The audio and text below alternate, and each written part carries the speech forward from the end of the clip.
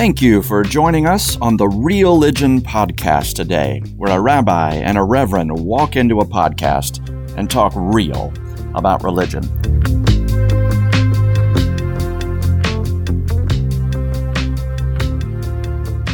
Good afternoon, Rabbi Eric. How are you?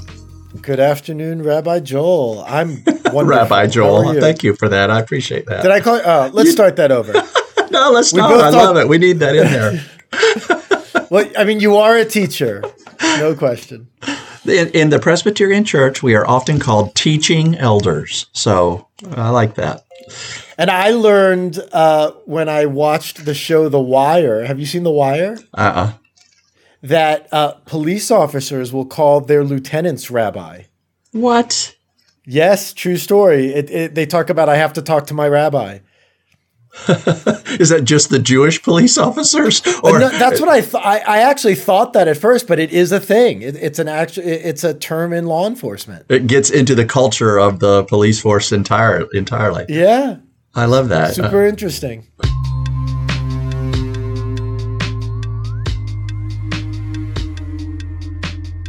So today, it sounds like our topic is somehow forgiveness. And what does forgiveness look like? What is mercy? What does it look like to let go of resentment or being upset? In our world right now, there's a lot of calls for forgiveness and let it go and get over unity. It. Yes, a quick call for unity. And those tend to be spiritual, even religious terms that we are accustomed to using and encouraging our people to practice. But I sense that the way it's being used in the bigger world right now doesn't match the way you and I think about them as religious concepts. So I think that's fair to say, yes. What does forgiveness look like in your faith and practice? Well, forgiveness is very much tied to this concept in Judaism. It's the only Hebrew word I'll teach today. Tshuva. It almost sounds like someone sneezing. In English, you'd spell that Tshuvah, and it literally means returning. It's often translated as repentance or forgiveness, and it is the action that we all aspire to on the holiest days in our calendar, Rosh Hashanah and Yom Kippur. So Rosh Hashanah celebrates the creation of the world, and Yom Kippur is the day of repentance, where we stand before God and stand before our community and essentially recount our mistakes. And I'll use the loaded word sin, because that is a Hebrew word, chet in Hebrew. I've already used more than one Hebrew word. Let it rip, buddy. It's who you are, and that's why we're doing this. But tshuva is a good word for everyone to know because it is such a powerful concept in Judaism. And there's so much to it. One thing is that if you did something wrong in the past year, and this could be something relatively minor to something that tragic and illegal, that whole spectrum, you are obligated to approach the person or people you hurt. Now, they are not necessarily obligated to forgive you, although it's highly encouraged and even expected. But if you've approached someone with the correct attitude, I mean, we know what a fake apology sounds like, right? I mean, I've given them to my wife sometimes. I'm sure we've all heard that. I'm sorry you were offended. That's right. Yes, my favorite. If you've approached who you've wronged 3 times and they haven't forgiven you, it's as if you've been forgiven because you have done what you needed to do. One thing that's extremely important in our liturgy is it says, for sins against God, God forgives. But for sins or wrongdoing against people, God only forgives after those attempts at approaching the people. And that's hard. Mm-hmm. I mean, conflict is hard and approaching someone with that vulnerability. But at the end of the day, there are only 3 things in Judaism that cannot be forgiven. And that's sexual impropriety, murder, and apostasy. And even that is debated. And I sometimes have define apostasy for folks. like leaving the religion.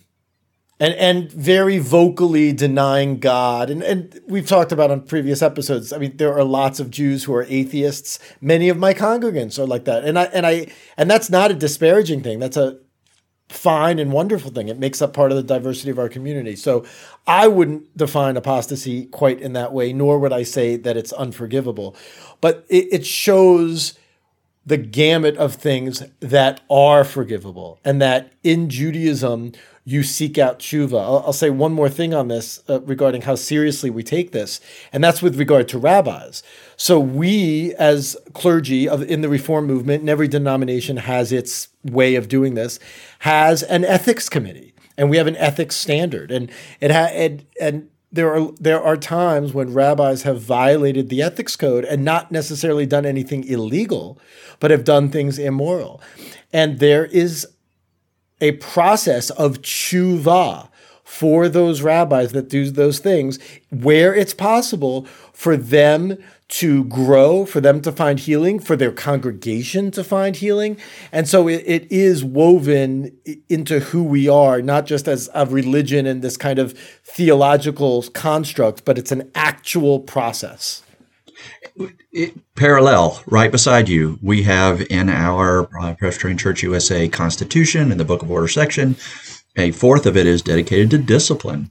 And when a teaching elder, a pastor, or a ruling elder or deacon, or just a general member gets that far out of bounds, there is a defined process of confession and repentance and repair and reconciliation.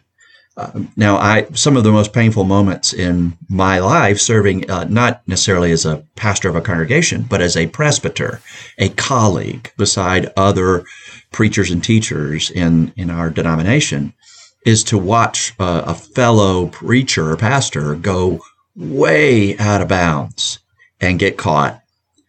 And it becomes public.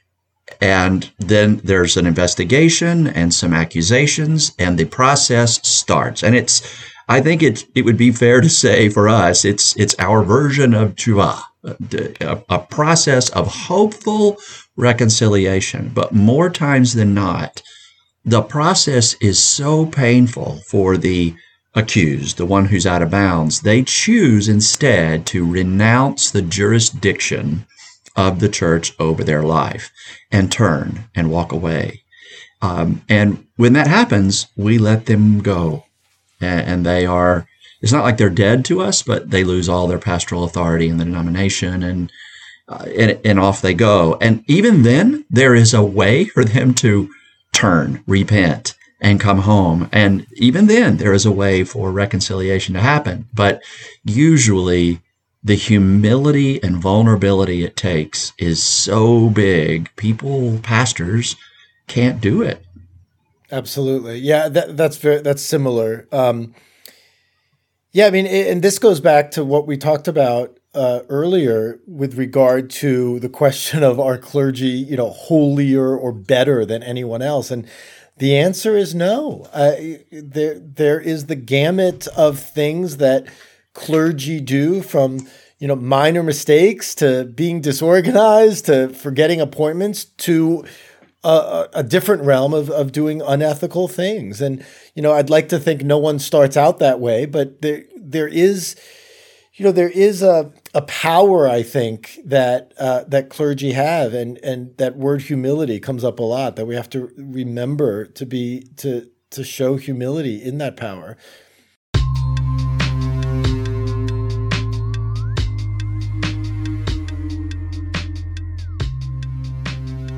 So you were saying, and that built into that one word, tshuva, is the repentance and the forgiveness. I think that will make a lot of Christians squirm a bit, because we really see those two not attached to one another. Now, I'm not saying I do. I like the way that you're describing it, but I think that the typical Christian would imagine repentance as step one and forgiveness as a possible step two, and would make them conditional. If repentance, then forgiveness. But the way you're describing it, they are conditional, they are attached and woven into one process, one moment. Yeah, they are to a degree separate, but at the same time, for one to really do tshuva implies the necessity for them to forgive perhaps the most important person, which is themselves. It's easy, and I've been down this road at times, it's easy to be so upset at something you've done that you're frozen in that regret. I think of Lot's wife being turned to the pillar of salt in the Bible, that we feel so sad that we don't take action to repair it. And so that's an element of how they're intertwined.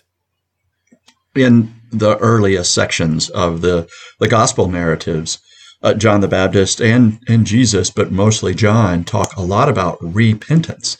And that comes from a Greek word that means turn back, go backwards, turn around to a 180, look where you used to be and return to that. That means that a person has to realize, one, not only am I headed in the wrong direction, but I've been headed in the wrong direction for some time. And the realization of that is disorienting. Somebody can feel like, oh no, what have I done?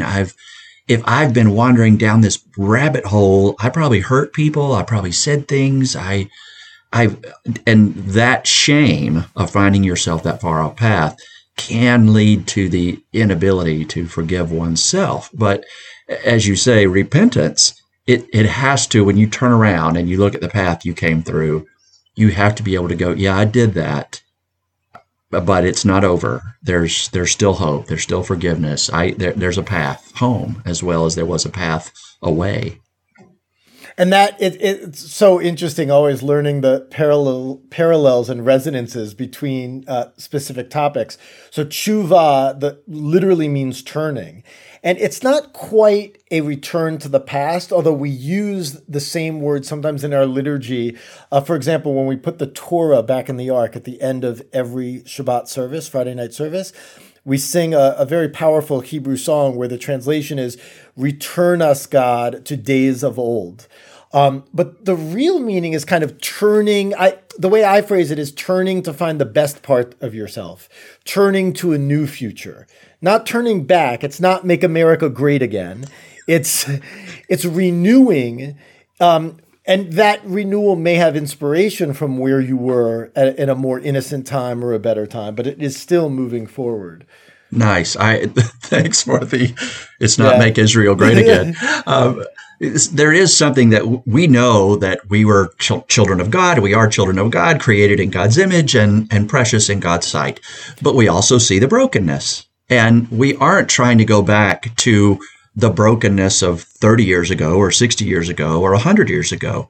We are trying to go all the way back to the created image of God. So if someone is trying to say, "Ooh, we need to go back to when voting rights were like they were in the 60s and 70s," no, that is not repentance. That's making it worse.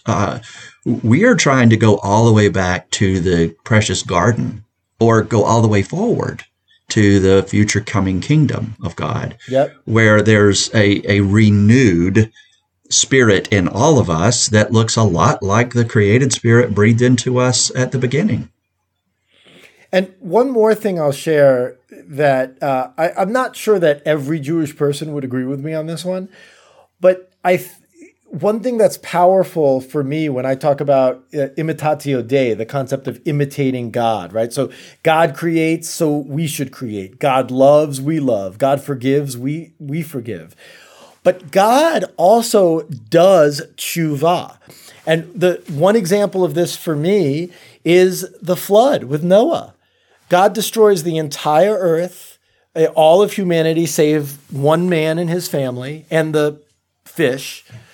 And immediately afterwards says, "I will never do this again. I am sorry." Now, it's not literally God saying, "I'm sorry," but this idea that God learns and God grows from things that God has done, possibly things that God regrets.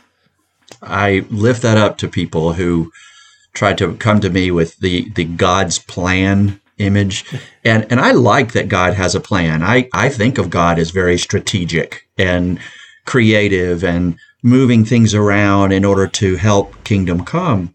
But I also think of God as flexible and creative and receiving new information constantly and growing and changing from that. So whenever I get a God's plan conversation started, if I find it to be one of those hardcore God's plan folk who think God wrote it down a bazillion years ago and we're just dominoes falling in place, I push back on that with that story, the flood story, and the one where Moses comes down off the mountain and God's ready to kill them all because of the golden calf. Yep. And Perfect Moses example. Talks God out of it and says, no. And God's mind/heart was changed. If I remember, the Hebrew word there it kind of means mind, it kind of means heart, it kind of means soul, spirit. It's like God's self. God changed God's own self about that sense of punishing the people God had just rescued. And for us as Jews, stories like that highlight the power of the covenant between God and the Jewish people, or God and people, that it is a relationship. And there's the also powerful story of Abraham arguing with God to save these two cities of Sodom and Gomorrah that God wants to destroy. And this is after the flooding. So now it's just two cities where there's some wickedness going on, according to the Torah. And Abraham says, well, will you destroy the cities if there's even 50 righteous people? God says, well, I guess, Abraham, if there's 50, I'll save it. And then Abraham's like, okay, I got him to 50. Can I get him to 40? And eventually Abraham argues with God, convincing God that if there's 10 righteous people, God will save them. Now, it turns out there's not. But the point for me of that story is that God is listening to human beings and changing God's plan based on human action. Well, I'm okay saying that God's great plan is wholeness, peace, and healing for all of humanity. I don't think God changes that part, but I think God does change how to accomplish that based off of the weird way and the sinful way we sometimes use the limited freedom that God has given us as created beings. We use that in unpredictable, odd, weird ways, and God's great arc of justice and love is still going to come true. But God has to wiggle in order to accommodate the odd detours we take the people off path. Yeah.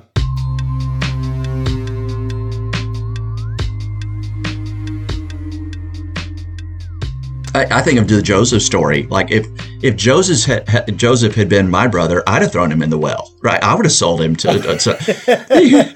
He was this very obnoxious brother who knew it all, and he wasn't just a dreamer. He was like untethered from reality. It felt like braggart. Yes, it was so awful. And then Reuben and the others, they kind of feel weird about it. Oh no, we shouldn't have done that, and it's too late. He's gone. But then, because of Joseph's journey through the rest of time, he gets his hands dirty. He has to do hard work. He has to be not the precious beloved one. He's suddenly the oppressed minority everywhere he is. And his way of creatively solving problems, he moves up in the ranks of Egypt. And when his brothers come to him again, and his family comes to him again, boy, he could have crushed them. And it's not the way it goes. He said, look, I get it. Y'all intended it, right, to do harm to me. But God somehow adjusted the plan and made wholeness and peace come anyway. And who am I to jeopardize that peace by not forgiving you now? So, of course. And that story is lifted up in Judaism as the prime example, actually, of tshuva in the Bible. That full circle that Joseph and his family went through. And of course, Joseph playing the trick on the now youngest brother, Benjamin, where to see how the brothers react to Benjamin being captured. We'll put in the show notes the chapters of the story if you want to read up and remember.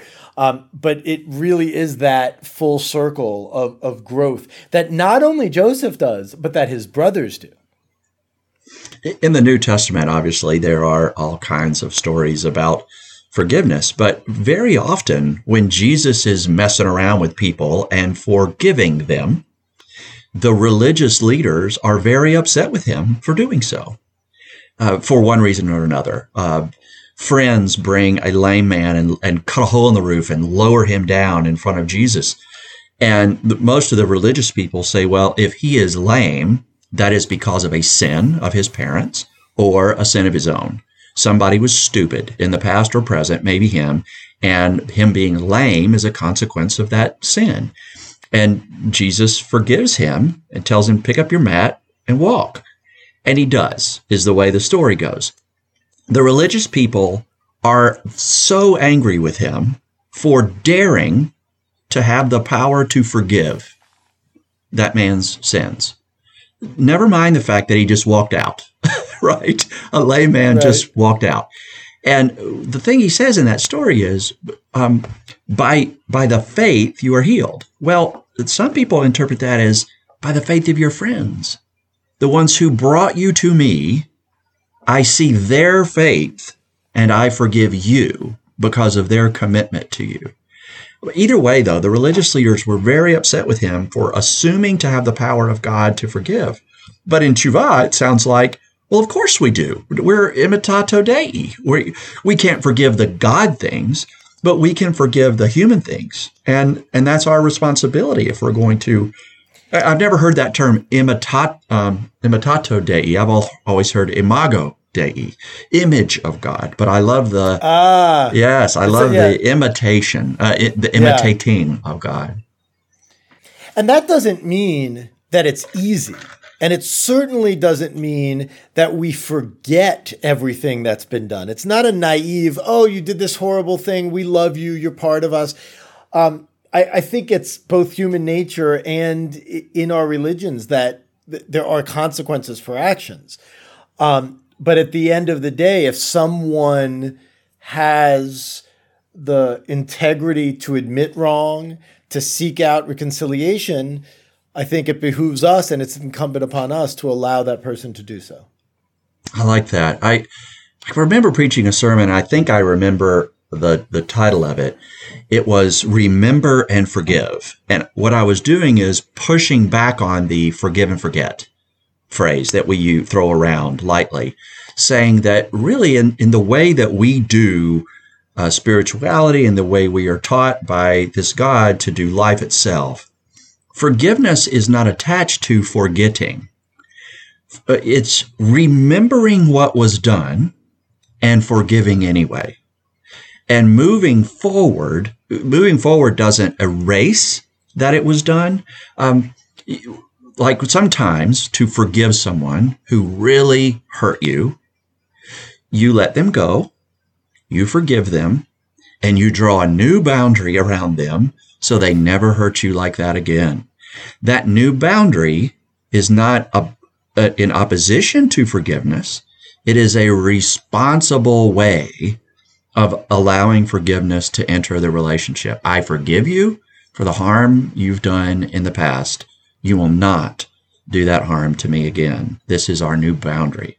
And that boundary can come down if there's repentance and humility and reconciliation, or that boundary can stay up. But the boundary, the presence of the boundary, doesn't limit whether or not there is the presence of forgiveness. And in order to have smart boundaries between those who would do us harm and don't get repentance and those who are willing to repent and reconcile, we have to remember when we forgive. Absolutely. And you know, Jews don't forget anything. We have 4,000 years of memories. So, that point is very true for us, I think.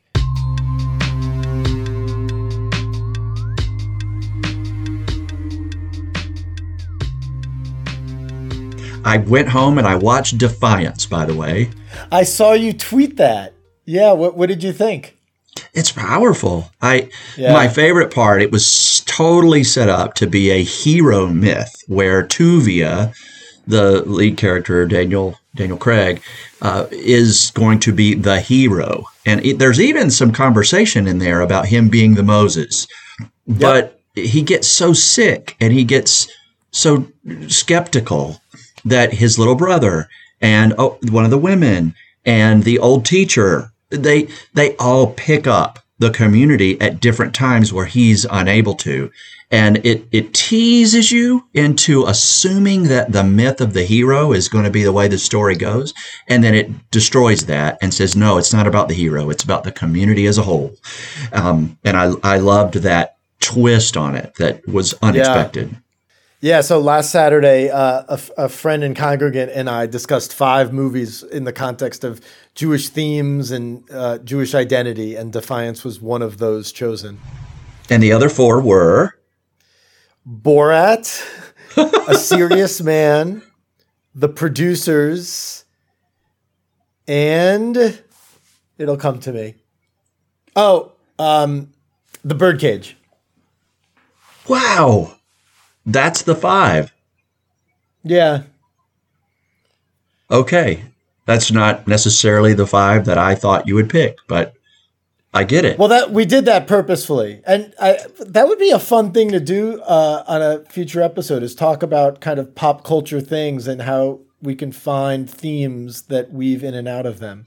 Listeners, if you have a pop culture idea that you wonder, hey, this pop culture movie, song, something is trying to speak to spirituality. What do the rabbi and the reverend think about that? Send it to us, religionpodcast@gmail.com, and we'll add it in. I'm surprised that Schindler's List or some of the really obvious ones didn't make it into your short list, but I bet you did that on purpose. We did, and we also very intentionally only picked one movie that centers specifically and explicitly around the Holocaust. Defiance, yes. Yep. And it's not so much that the movies themselves are so much about Judaism, although in every movie, either the writer, director, or actor is Jewish, or the character, in Daniel Craig's case, is Jewish. Of course, the director of that film was Jewish. But really what they tease out. So from Defiance, community was our theme. In Birdcage, assimilation.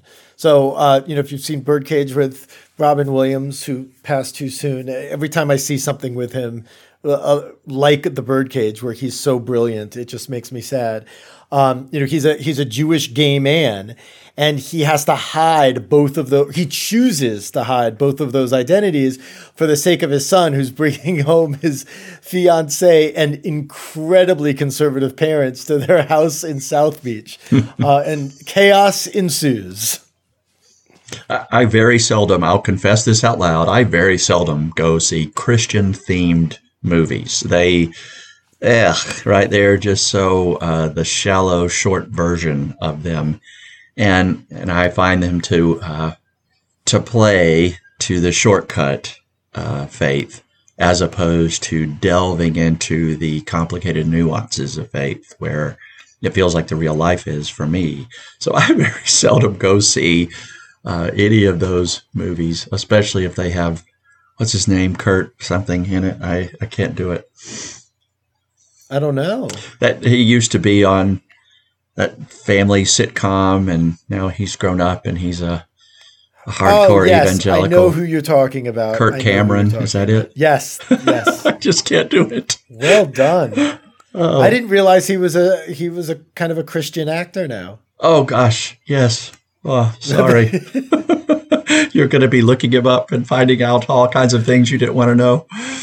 Well, and that's the thing too about, just to tie what you just said in, is this thing with tshuva and forgiveness in Judaism. It's really not meant to be this intellectual ideal, but that especially during the high holidays, we are in it.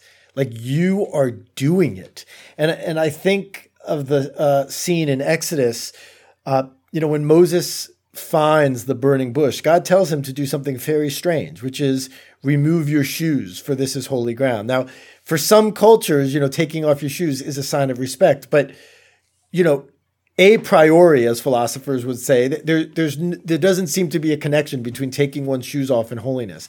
And I heard this amazing interpretation, which is that the taking of the shoes off is a sign of sensitivity, to feel the ground, it's what our podcast is, to be real, to really understand where the people are and to hear them. And so I think of that story a lot when I think about how very much Judaism is this intellectual tradition, but it doesn't mean much if we're not actually living it day to day. One of my sons was out house shopping, and as the realtor walked them in, they had to either put booties on or take their shoes off. And so I was like, I'm not putting booties on. So he takes his shoes off and he goes, oh my gosh, that helps so much. I can feel all the deformations in the floor. There's obviously been some like water damage. And he sent me pictures, and I'm like, yeah, you see the stains on the roof? It's had roof leaks. Is there an addition or something? And he goes, yes, there's an addition. I'm like, oh no, they didn't seal the roof right. But because his shoes were off, he could feel the ground better. And there's this other story where Jesus and the disciples are walking and talking, and he advises them, hey, go into some towns and do your very best, and maybe they'll show you hospitality, maybe they won't, maybe they'll listen to what you're trying to tell them, maybe they won't. If they do, great. If they don't, take your shoes off, dust them off, and walk. And it's kind of like a way of forgiveness and boundary setting of that community where they didn't receive you with hospitality. They didn't enjoy your company. They didn't engage you on this. Okay, forgive them, but set the boundary. And I've always thought of the dusting of the shoes off not as a condemnation, but as okay, that's the kind of relationship you've chosen. So be it. I'll let it be. Yeah, I really like that. Can I use that? Of course.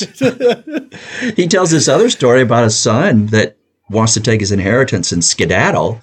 And the dad goes, yeah, okay. Right? And he goes. But then years later, he comes back. And the older brother's really mad that the younger brother gets to come home. But I think about the dad's ability to let the son go and make a mistake. And then have the boundary, like, yeah, if you come back here, you're going to come back here as a redeemed son. But that means you're going to act like you're part of the community again. And the son does come home, which, and that's tshuva, right? The dad welcomes him home, not even conditionally, but the son welcomes the conditions. Yes, that's very well said. Yeah, absolutely.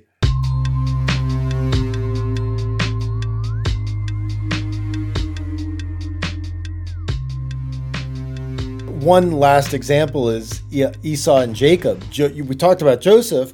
Joseph's father, Jacob, is a little bit of a trickster in the Bible. And, as a child, he kind of uses his wit to get his brother, who is not so smart, his brother's birthright. And he does it fairly. He does it by the letter of the law, but it's not necessarily ethical. I mean, and even the way it's written, he takes advantage. He places a stumbling block before the blind in many ways. And then shortly afterwards, he dresses up like his brother to fool his dad into thinking that he is Esau so that he gets the firstborn blessing. And then he runs away for 20 years because Esau might kill him. And during those 20 years, without giving a full-fledged Bible study here, he is tricked by his uncle Lavan, thinking he's going to marry Rachel, but instead has to marry Leah. And he switches. He makes a turn. And one of the ends of that story is 20 years later, he sees Esau again. They embrace and they cry, which shows the power of forgiveness, the difficulty of it, and also the release. And it doesn't mean they're best friends. It doesn't mean they go into business together. It doesn't mean they talk every day. But it's that forgiveness and release of anger and hurt and all that stuff. I wonder if the multiple caravans of gifts sent ahead of Jacob to Esau also had something to do with that.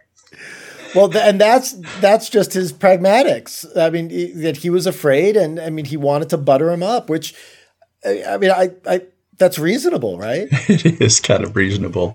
If you really think of the harm that you've done to your brother, and it was so long ago, and you have no clue what to do to repair it, well, yeah, there's words, there's gifts, there's submission, there's all these strategies, but they're the same strategies that have been around forever. If it's a bribe, it's gross. If it's a gift, it can be beautiful. And absolutely. Nice. Well, forgiveness is the center in a lot of ways of what we do. We are trying to convince people and that forgiveness is real and possible. Rabbi Jesus says this one more weird thing. He says, anything that you hold on to here is probably held on there. But anything you release here is released there. Mm. And I like that way of thinking about it. Not to say that God is waiting for us to be the forgiving in order for God's forgiveness to happen. God can do what God wants, and we've talked about that. But it is a reminder that if we want the kingdom life now, forgiveness is a link in the chain toward it. And I would add to that, and being forgiven, that yes. We all have work to do with regard to forgiveness, and we also can seek out that forgiveness for ourselves, even from ourselves. Nice.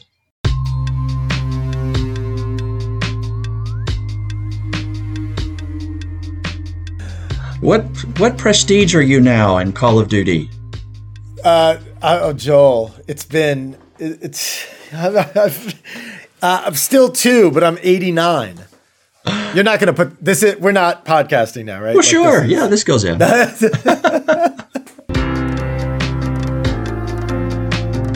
Thank you for joining us on the Real-Ligion podcast today, where a rabbi and a reverend walk into a podcast and talk real about religion. I'm Reverend Joel Talbert, and on behalf of Rabbi Eric Linder and all the Real-Ligion fans out there, we thank you for being with us today and invite you to send us any feedback or suggestions or topic ideas to religionpodcast@gmail.com. Until next time, keep it real.